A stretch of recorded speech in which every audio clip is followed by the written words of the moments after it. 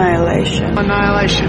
Annihilation. Annihilation. Annihilation. Annihilation. Annihilation. 1 minute at a time. Do not ask me to remember. Don't try to make me understand. Let me rest and know you're with me. Kiss my cheek and hold my hand. I'm confused beyond your concept. I am sad and sick and lost. All I know is that I need you, to be with me at all cost. Do not lose your patience with me. Do not scold or curse or cry. I can't help the way I'm acting. Can't be different though I try. Just remember that I need you, that the best of me is gone. Please don't fail to stand beside me. Love me till my life is done. Owen Darnell, Alzheimer's poem. Before the women enter the shimmer, the film offers 2 scenes that are not in the script.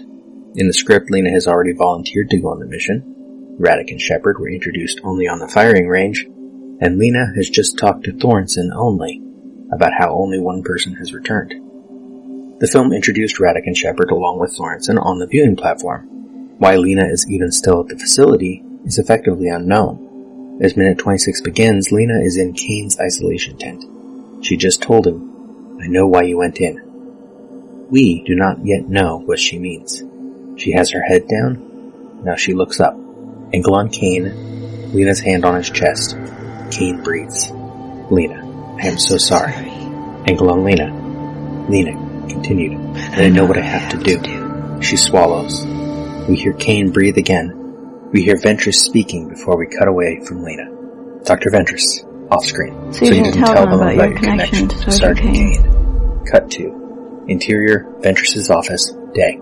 Angle from outside the window. The office has not changed much since we last saw it from this angle, minute 17. There's still a white piece of clothing draped over the arm of the couch to the right. The same guard seems to be at the door. The desk lamp is angled differently. The monitor is angled toward Ventress rather than Lena. Ventress may be wearing the same gray suit she wore before, but a darker blouse beneath it than the white one. And with buttons undone, she seems, from afar at least, less reserved than before. Not relaxed, of course, that would be out of character for Ventress. Ventress has her left elbow on the desk, her head resting on that hand. Lena, I thought it would complicate things. Ventress raises her head at complicate. Dr. Ventress, what? She puts her hand to her mouth, hiding her curiosity, perhaps, her excitement. Dr. Ventress continued. What would it complicate? Hand to her chin. Ankle on Lena, second 27, a pencil in the foreground. In Ventress's hand, as we will see soon. But in the previous shot, Ventress was not holding a pencil. There's also a water glass on the desk, and I wish Garland or Hardy had thought to echo the side angle of Lena's conversation with Kane at the dining room table here, but with Lena in Kane's position, Ventress in Lena's. That they do not go for such an angle suggests perhaps that the invariability of the profile shots in the conversation on the viewing platform with the 4 women was not a deliberate attempt to juxtapose them visually. Alas, while there are great visuals in this film, at this point I am not sure that they come from the cinematography so much as simply having nice things to point the camera at. Lena thinks. She does not answer. In the novel, the biologist describes the post-mission interview process with the psychologist. Quote, "Estrangement, in all of its many forms, was nothing new for these missions. I understood this from having been given an opportunity along with the others to view videotape of the re-entry interviews with the members of the 11th Expedition. Once those individuals had been identified as having returned to their former lives, they were quarantined and questioned about their experiences. Reasonably enough, in most cases, family members had called the authorities, finding their loved one's return uncanny or frightening. Any papers found on these returnees had been confiscated by our superiors for examination and study. This information, too, we were allowed to see. The interviews were fairly short, and in them, all 8 expedition members told the same story.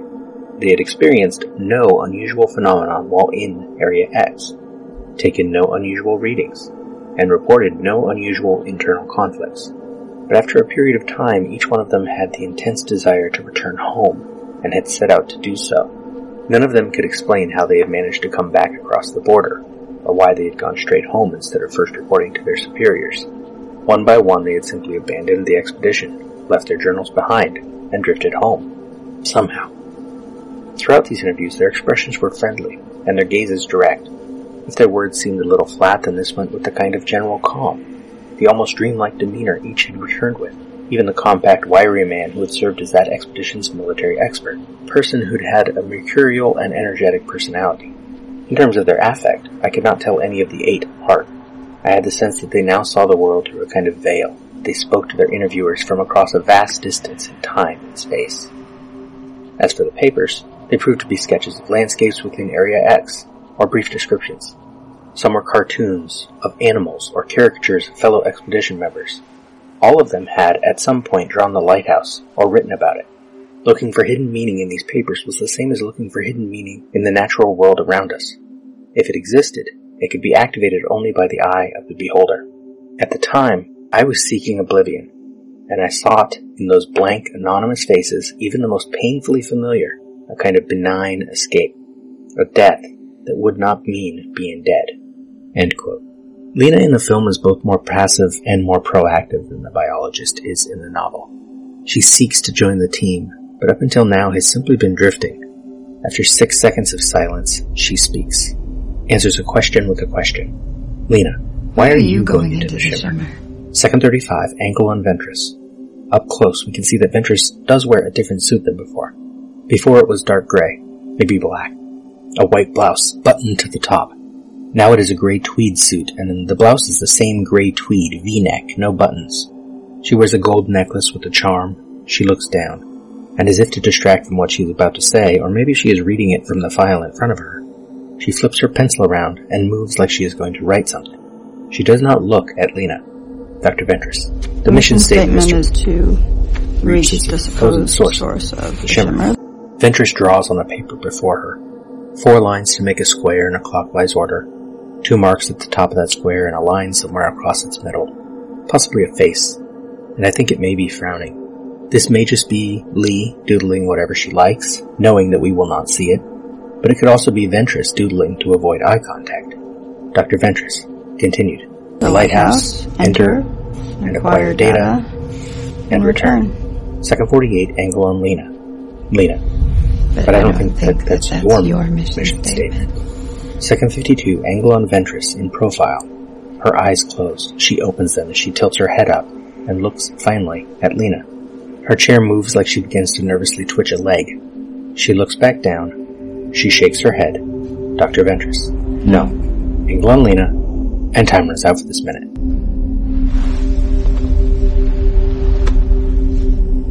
We spoke. What was it we said? Wordlessly watching, he waits by the window and wonders at the empty place inside.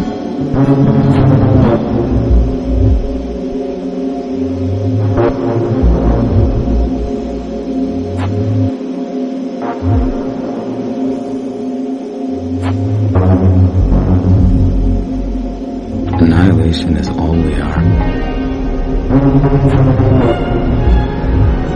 Annihilation.